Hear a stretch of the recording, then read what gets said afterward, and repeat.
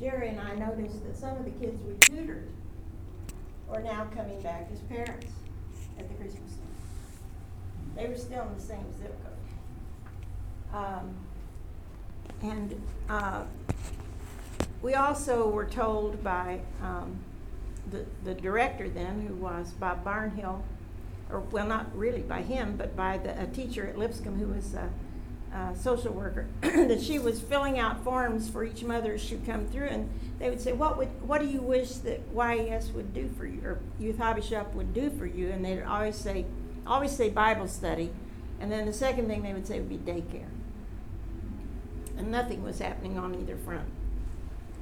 So Kim came to me one time and she said, they keep crying for daycare and nobody's doing anything.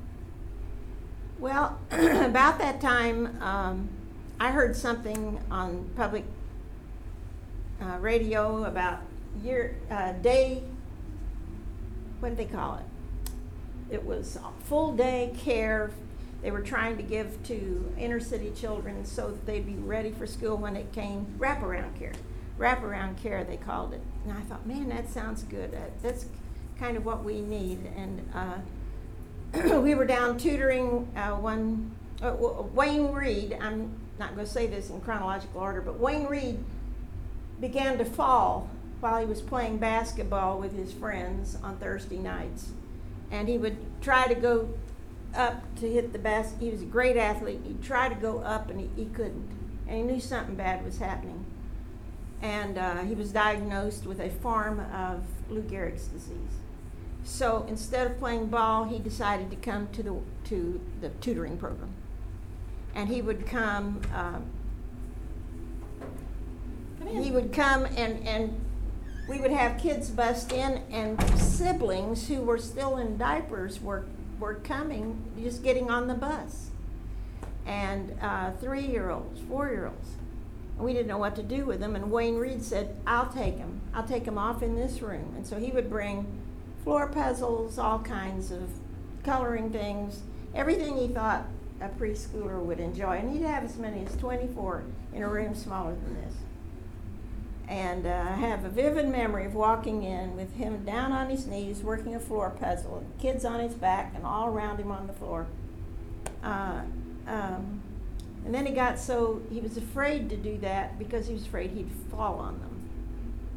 And so they were moved back out into the auditorium or the gym with the rest of us.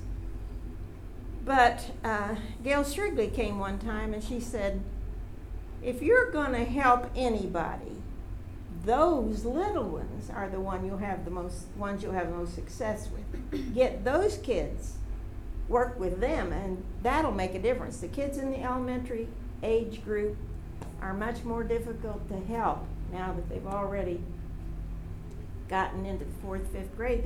It takes more work than one night a week to help them. So I was talking to Wayne about that same time. The church said, we've paid off our building. We need something we can all focus on. We don't want to go off in 10 directions.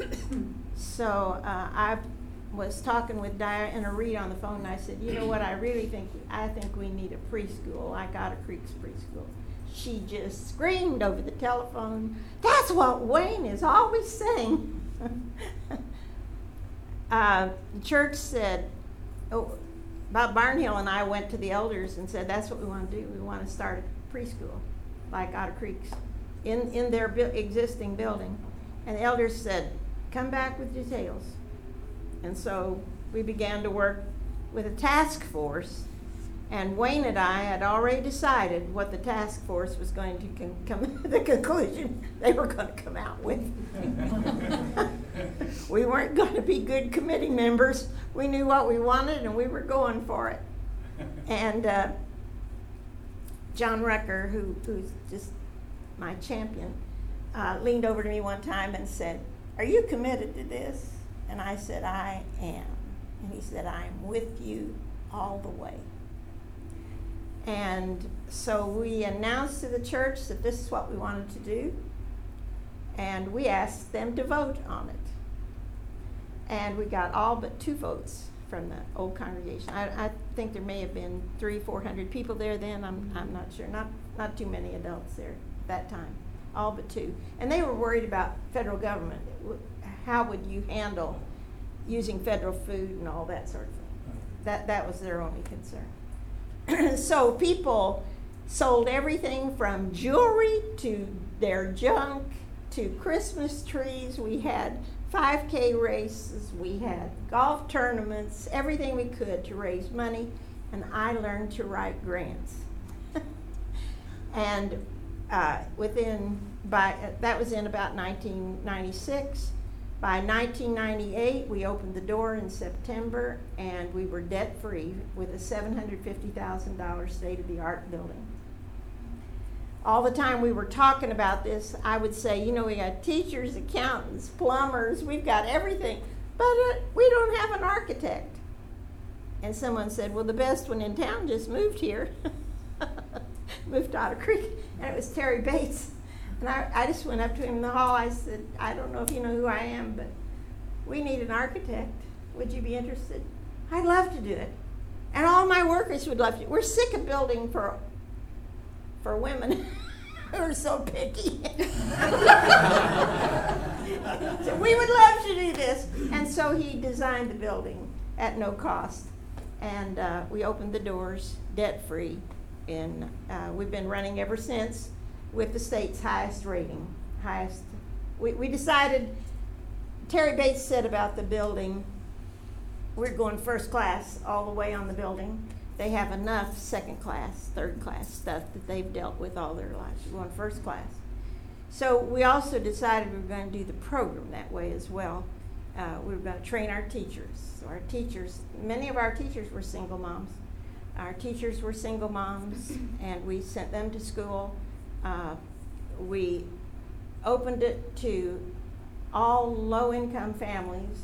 We would take 5 who could pay privately if there were any in the area, but the rest all were going to be low-income families, and we were focusing on single moms, single parents. And the governor had, I didn't even start at the beginning, the governor had stood up somewhere and had said, we're going to get people out of welfare. We have an 18-month program. We're going to call it Families First. And we need private groups to rise up with daycare for the families that we're going to get into the job market. Well, that we did. We stood up and said, we'll do it. And the people in Families First would get certificates for child care. And the deal was you had to be working,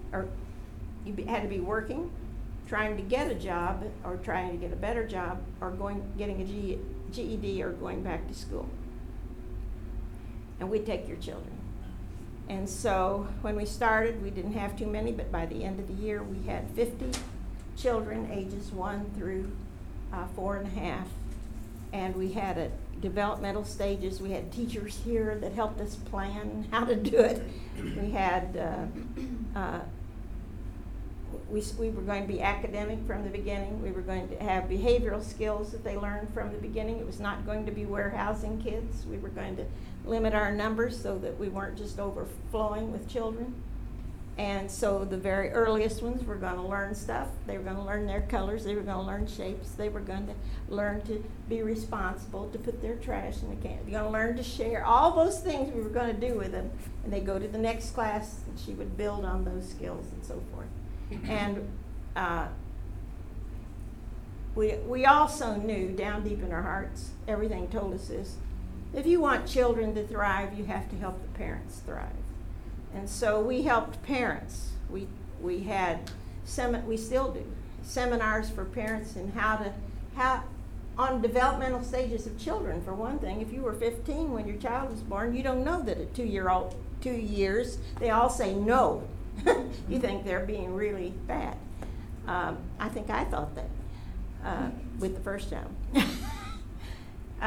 So Dr. Paige Smith comes and does things for them to show them these are the stages that they go, and they all go through these stages. There's nothing unusual happening. We have had a terrific job seminar We've only had one in the last few years. We had a social worker who was helping us arrange all this, and we don't have her now. She got very, very sick and had to leave. But we got businessmen to come, and other people come to help women and men write their resumes, type them up, and make them look great. Then we did fake job interviews, and after the job interview, the person who was doing the interviewing would say, "Now, next time when I ask you that, you look me right in the eyes. Sit up straight and look me right in the eyes. And next time when I ask you that, I want you to do so and so." So they were teaching them how to be interviewed. And before a month was over, every one of them had a job. It was so successful, we should have done it 20 times, but without a social worker there to help us do that, the director was overwhelmed with what she was doing anyway. We have, I'm trying to think, we had one great thing. We invited Howard Gentry to come down to the area, and he was able to, expunge felonies for 75 people. That meant they could get a driver's license again. They could, have a car again. All the things that you can't have when you have a felony and they've taken away some felony and they've taken away your driver's license or whatever. We've done a lot of things with parents. We've given them furniture, air conditioners, clothing, rent subsidy, that kind of thing, just to keep them going. With the kids, we were doing so well in the oldest class that the Tennessee Department of Education said, "We will give you a grant. We'll call that a pilot program." And they gave us a huge grant every single year with no end in sight, we thought. And then they decided to redo that and make our classroom a Metro off-site classroom. So they provide the teacher and the salary for the teacher, but now it's a Metro classroom, and we can't do some of the things that we used to do. And in the summer, we don't have that Metro teacher, so we can do whatever we want to in the summer. Gail Shrigley teaches Bible lessons once a week. Eve Jackson has taught Spanish to 2 classes for many years.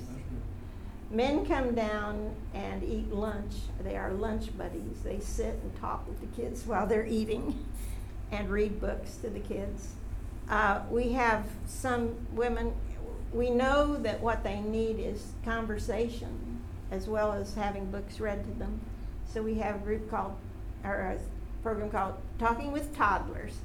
And people come down, they just sit on the floor and talk with kids as they're playing and play the games that they're playing and may eat lunch with them, may not. We have volunteer readers across the board, I think, in every classroom. Faye Reader, whom she just mentioned, who lost her mother-in-law, comes down and actually is an assistant in that pre-K classroom. She'll take the child that needs the most help, take that child aside. And there's someone else now who's doing that, but I can't think. Oh, Dan Arnett is doing that and taking a kid aside and talking with that kid. I'm trying to think if there's anything else I ought to tell you. 3 governors, let's see. Yeah, Bretta Sundquist invited us the first year to his home. We went to the governor's mansion in a bus. Bredesen came and announced universal pre-K for Tennessee from our facility. Haslam has been there with his wife to read books and, of course, be filmed. All the stuff that goes, the whole entourage comes when a governor comes. I'm trying to think of anything. Oh, you wanted a story of a success story. Okay. I had a girl that I had taught when she was a teenager at the old Lindsay Avenue shop. Taught her and her sisters on Saturdays and teach Bible. And she got entangled with a guy who finally married her. She had 5 children by him. He was a drug dealer and a drug user and abusive. She finally got up the courage to leave him. She moved in with her mother, who was a cook. They were in a 2-bedroom house. And she brought her kids to the Wayne Reed Center, 4 of them. The oldest one was already in public school. Her 4 kids to the center. She then went to get to one of those medical tech places and learned whatever. I think she learned to draw blood, learned to do the basic things that a medical technician does. She got a job with a pediatric clinic over on Charlotte. They love her. They help her out at Christmas. They do all kinds of things with her and for her. And she's been there over 10 years. The oldest child now works in a rehab facility for older people. The next child, Alex, has worked 4 years. They've all graduated. The top 3, oldest 3 have graduated from high school, and that's our main goal. The younger 2 are junior and senior in high school. This boy has worked at Nissan for 4 years. This boy just graduated with straight A's from East Magnet and is going to MTSU next year. These 2 kids are doing well.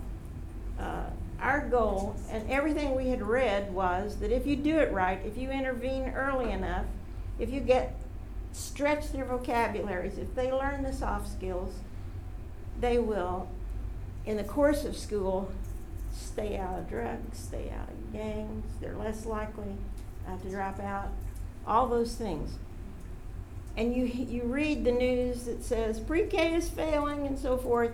Well, some pre-Ks are failing because they get kids who walk in the door not even maybe at age 4 knowing what their full name is. Who are you? I'm Little Mama. Who are you? I'm Bubba. Who are you? I'm Nikki. And that just may be a nickname, that's not their name. So they not only don't know their full name, they may not know their first name. And our kids, by the time they leave us, know their full names and can write it. They recognize it when they see it on a piece of paper. They recognize 20 or 30 other words, and they can write them. They can write their letters. They can write their alphabet. They know all their colors. They know the soft skills. They are responsible, and they've experienced things. We have farmers and zoo people who bring in animals. If you ever saw my Facebook page, I'm standing there in that classroom with a 60-pound albino python around my neck because someone brought it for the kids to see. Jerry Rainey brings miniature horses and cows and goats, and they get to touch them and pet them. And I think the sweetest thing I ever saw was a child leaning up against one of those animals with her face just against it. She'd never seen one before. I mean, she'd seen them in books, a cartoon picture in books. She'd never seen a live animal like that. And a mother did not know what a pig was. She saw the pig and didn't know what it was.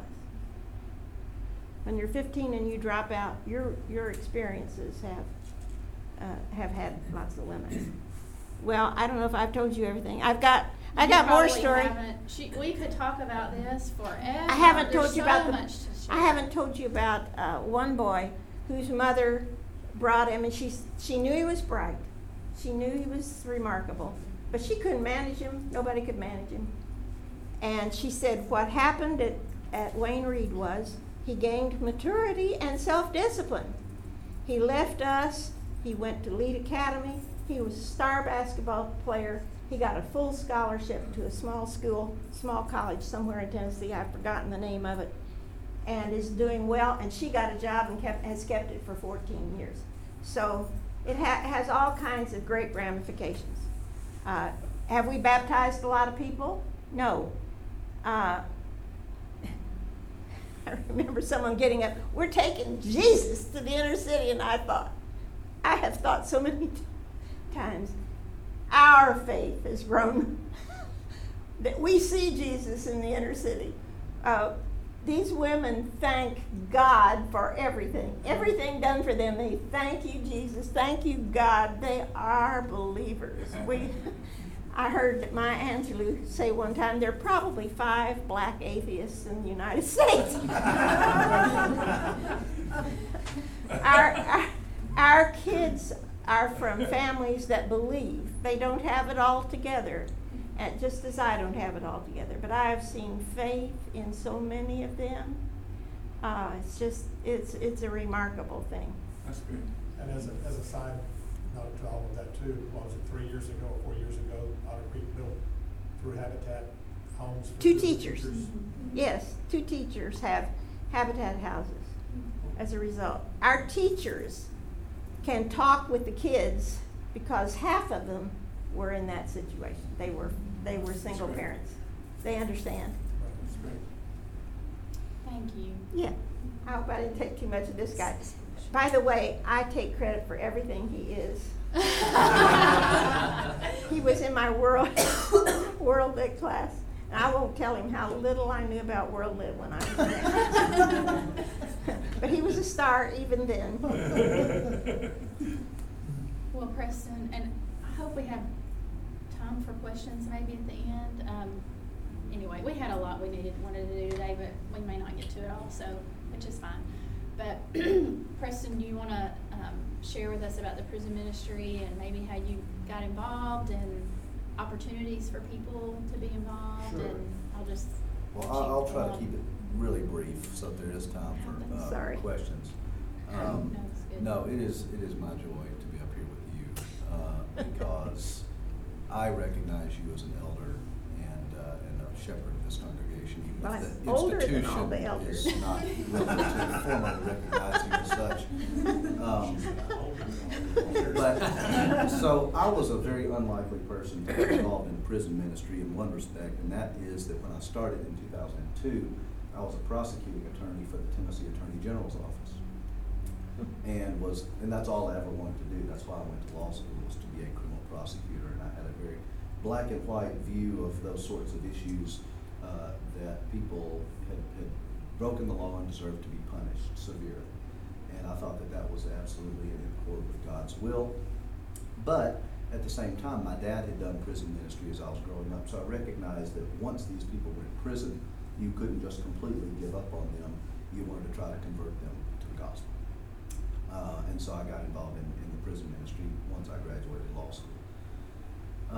I cannot, like Ms. Sandy said about Jesus is already there, I cannot articulate the extent to which I have been evangelized about people in prison. It has nothing to do with taking Jesus to them. If Matthew 25 is to be trusted, I go to encounter Jesus, and my salvation is intimately bound up with theirs. And as a result of my interactions with prisoners, I had to abandon my career as a prosecutor, and that happened several years ago, and got involved in criminal justice reform and writing and speaking about how broken the system is, how much our punitive, retributive paradigm is flawed, how we're wrecking whole communities. The system that we currently have in place is terribly biased against poor minorities. We have the largest prison population in the history of the world, and it has not made us any safer. The war on drugs that has been waged for 40 years has been a total and complete failure and disaster. And the current policies that we have in place need to be changed yesterday. Otter Creek's prison ministry is not quite as political as that. It's a fairly traditional prison ministry. Every Sunday, someone from Otter Creek goes to the Riverbend prison to serve communion and be with the men there. I'm more involved in going to the Turney Center prison once a month. I'll be going tonight, and we conduct a full worship service there. But the relationships that I have forged, honestly, when I started doing prison work, I don't think I had a clue what the gospel was. And now I'm 40, and had I not done prison work, I don't think I'd have a clue what the gospel is, even now. because I think you have to go be with people who are poor, be with people who are in prison, people who are vulnerable and marginalized, to really understand the Beatitudes, to understand, certainly to obey the command set forth in Matthew 25. From his opening sermon in his hometown synagogue to his death on the cross, Jesus proclaimed release to prisoners. And if we're not around prisoners, I think we miss a huge part of the gospel. And so the prison ministry for me has been huge. Now it's tiny. And right now there's probably less than 10 people involved out of a church of 14 or 1,500. And I think it's because we're busy and we're afraid. I taught a class for Lipscomb out at the women's prison one time, and I had a boy enrolled in the class who got to the parking lot and he saw all the fencing and the razor wire and the guards, and he just turned his car around and went back to campus. He couldn't bring himself to even get out of his car, and that is by design.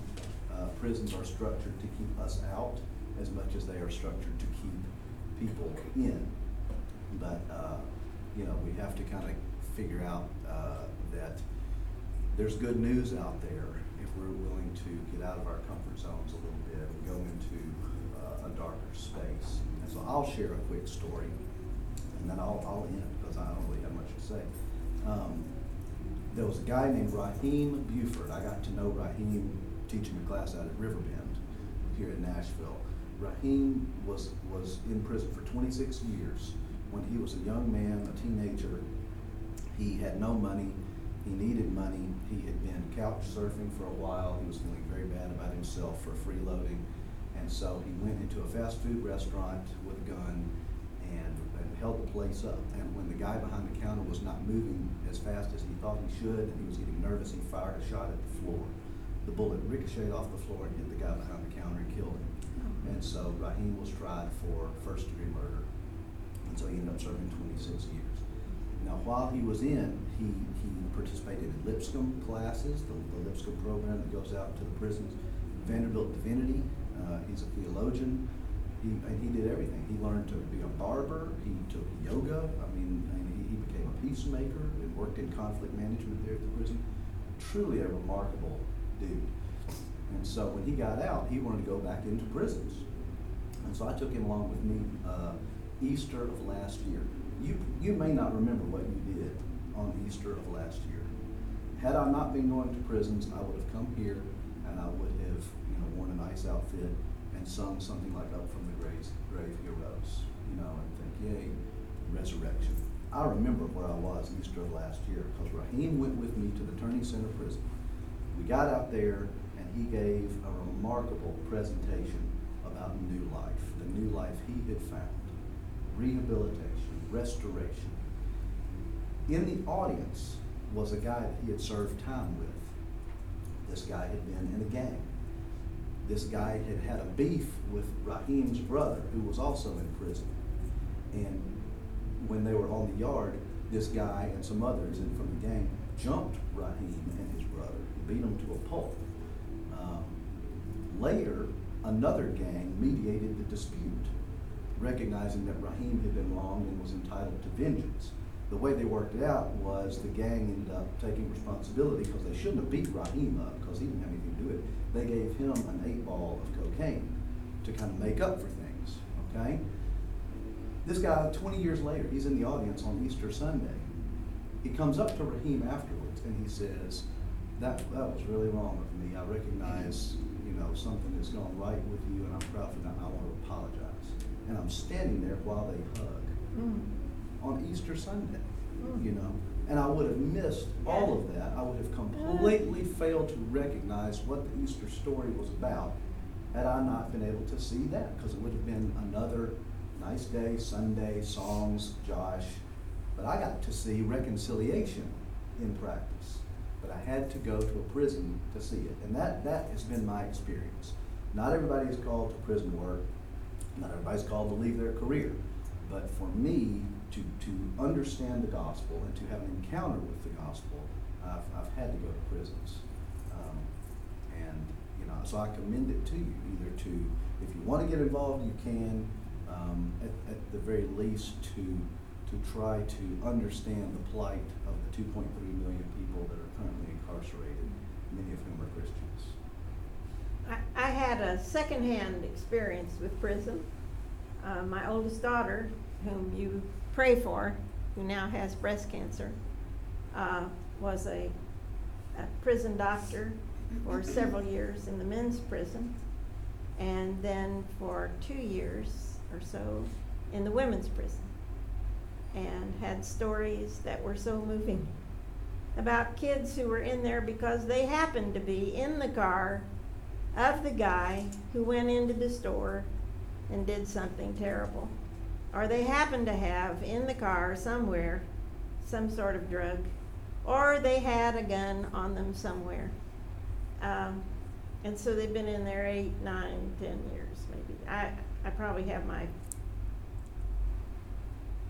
facts wrong. Does that make any sense? Would that be? Oh yeah, and particularly at the women's prison, you know, Oh, where the Lipscomb program is really thriving. I don't think I've ever met a female inmate who was not in relationship to a man, a husband, a boyfriend, an abuser, you know, something like that. I will add one quick thing. I just read this morning. It's an email from a Franciscan priest named Richard Rohr that I've really come to enjoy. And he's kind of talking about vocation. And he says, strangely, your life is not about you. It is part of a much larger stream. The Spirit is described as flowing water and as a spring inside you and as a river of life. Faith is trusting the big river of God's providential love. This is a divine process that we don't have to change, coerce, or improve.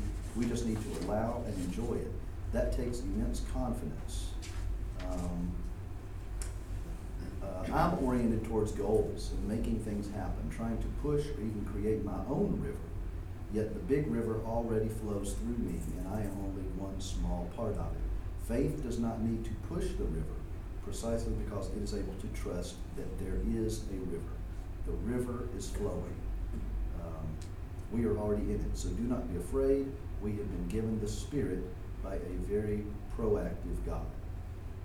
And that really resonates with my experience, because at no point did I stop and say, I think I'm going to really give my life to prison work.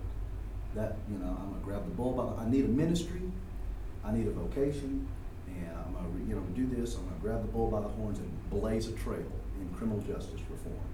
That was never it, and I can't imagine that you stopped and said, you know, what's going to happen is we're going to do Wayne Reed this way, and then you're going to end up, you know, sitting in I this got class. pneumonia. After we made that decision, I got pneumonia. I'd never been sick. I don't ever have colds. I had pneumonia that year. I think. Just, what have I done? Yeah. What are we in for? Well, and I had, you know, when I figured out I couldn't do my job anymore. I mean, I had kids, you know, but you know, I think we're already in it. You know, it's a matter of kind of keeping our eyes open and saying yes when things come our way. It's not a matter of finding a path. You know, I think when I was in my early 20s and I wanted to be a Christian so bad, what do? Should I go to Africa? Should I, you know, there's so many ways, you know, which one should I choose? It's not up to me. You know, it's not about me. I'm in it. I just have to keep my eyes open, recognize it when I see it, say yes to it. Thank you both so much. We have about 3 minutes, Oh. 2 or 3 minutes. That's good. This was great. Why don't we do this? If you all have questions for them, we'll open that up. Or if you want to share something maybe you learned this semester about a specific gift, or maybe how you've decided to use a gift here. I know Kent had some things to share, but I I'd don't. rather, it's more important Okay. to hear from the class. Okay. That's okay, I can wind it up when they're done. Okay, so questions or comments would be great the last few minutes that we have.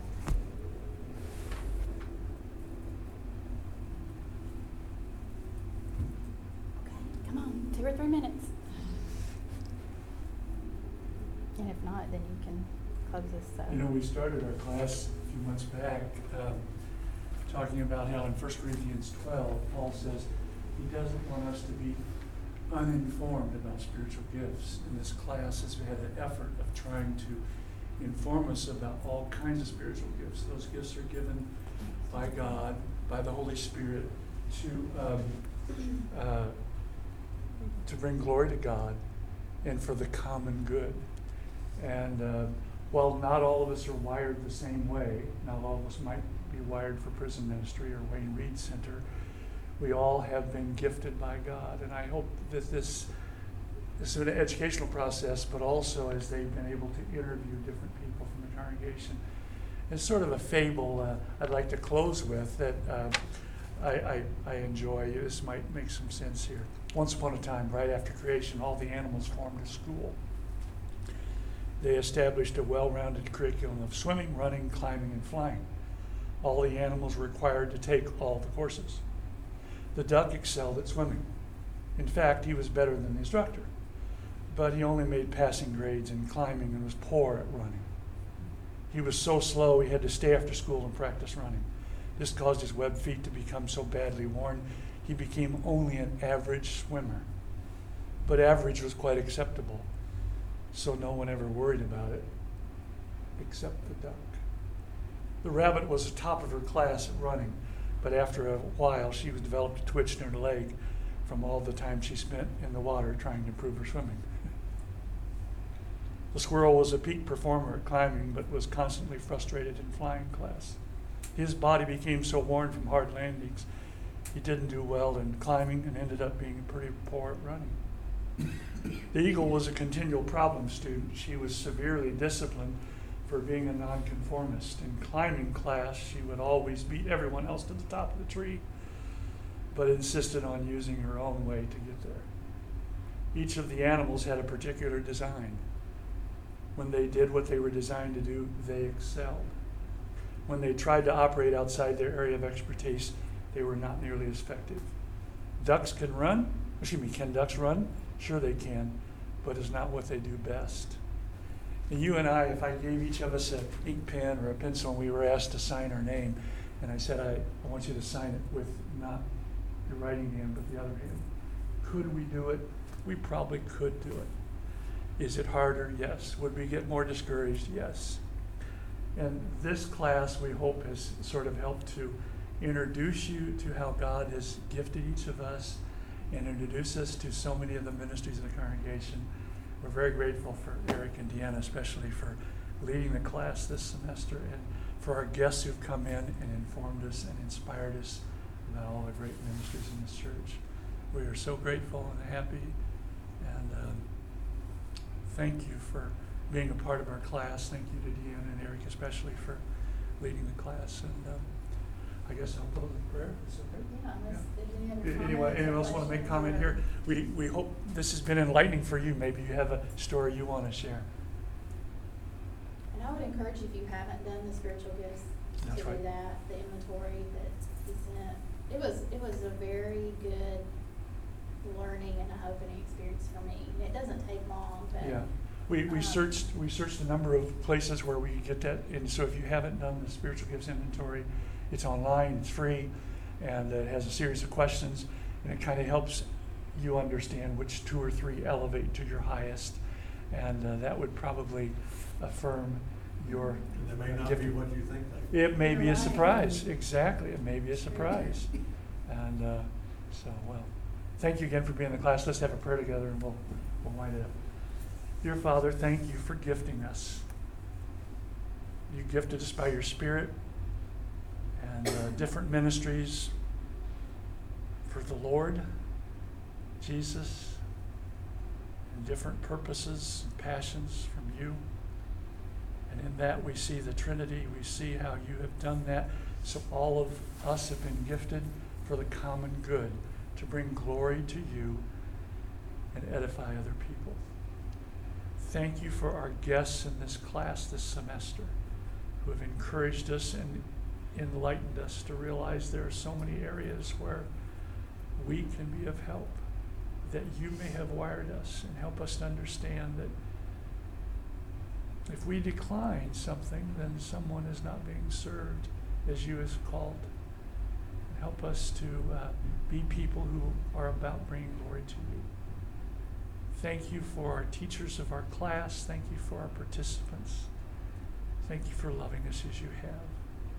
Help us to trust you more and depend on you more and look to you. We want to obey you, and we want to follow your lead as you lead us in ministry life. For that's our worship to you. In Jesus we pray. Amen.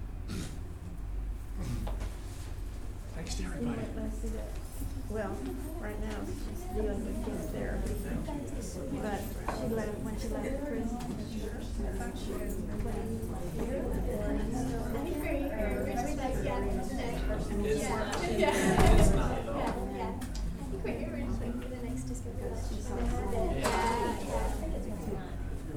We did, we wanted to, So kind of place membership. she's really down to her, she likes it.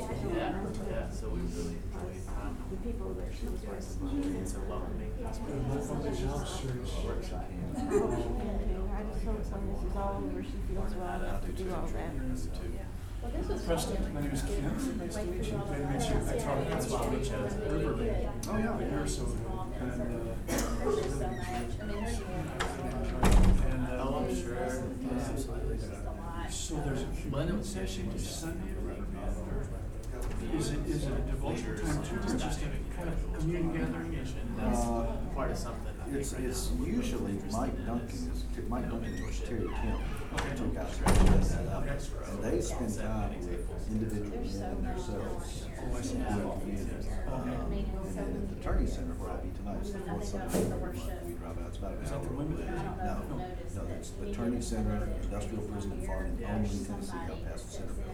And we Hey. go full, Right. friends, And it's always been that. So are you, my dear. So are you.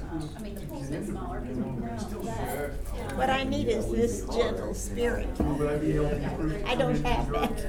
That's what I need. Yeah, that would be our Attorney Center is in Lucy. How's the eye and how's From the- just town, TDRC Oh. administration. I know, you're so relieved. That was scary. Yes, it was. Then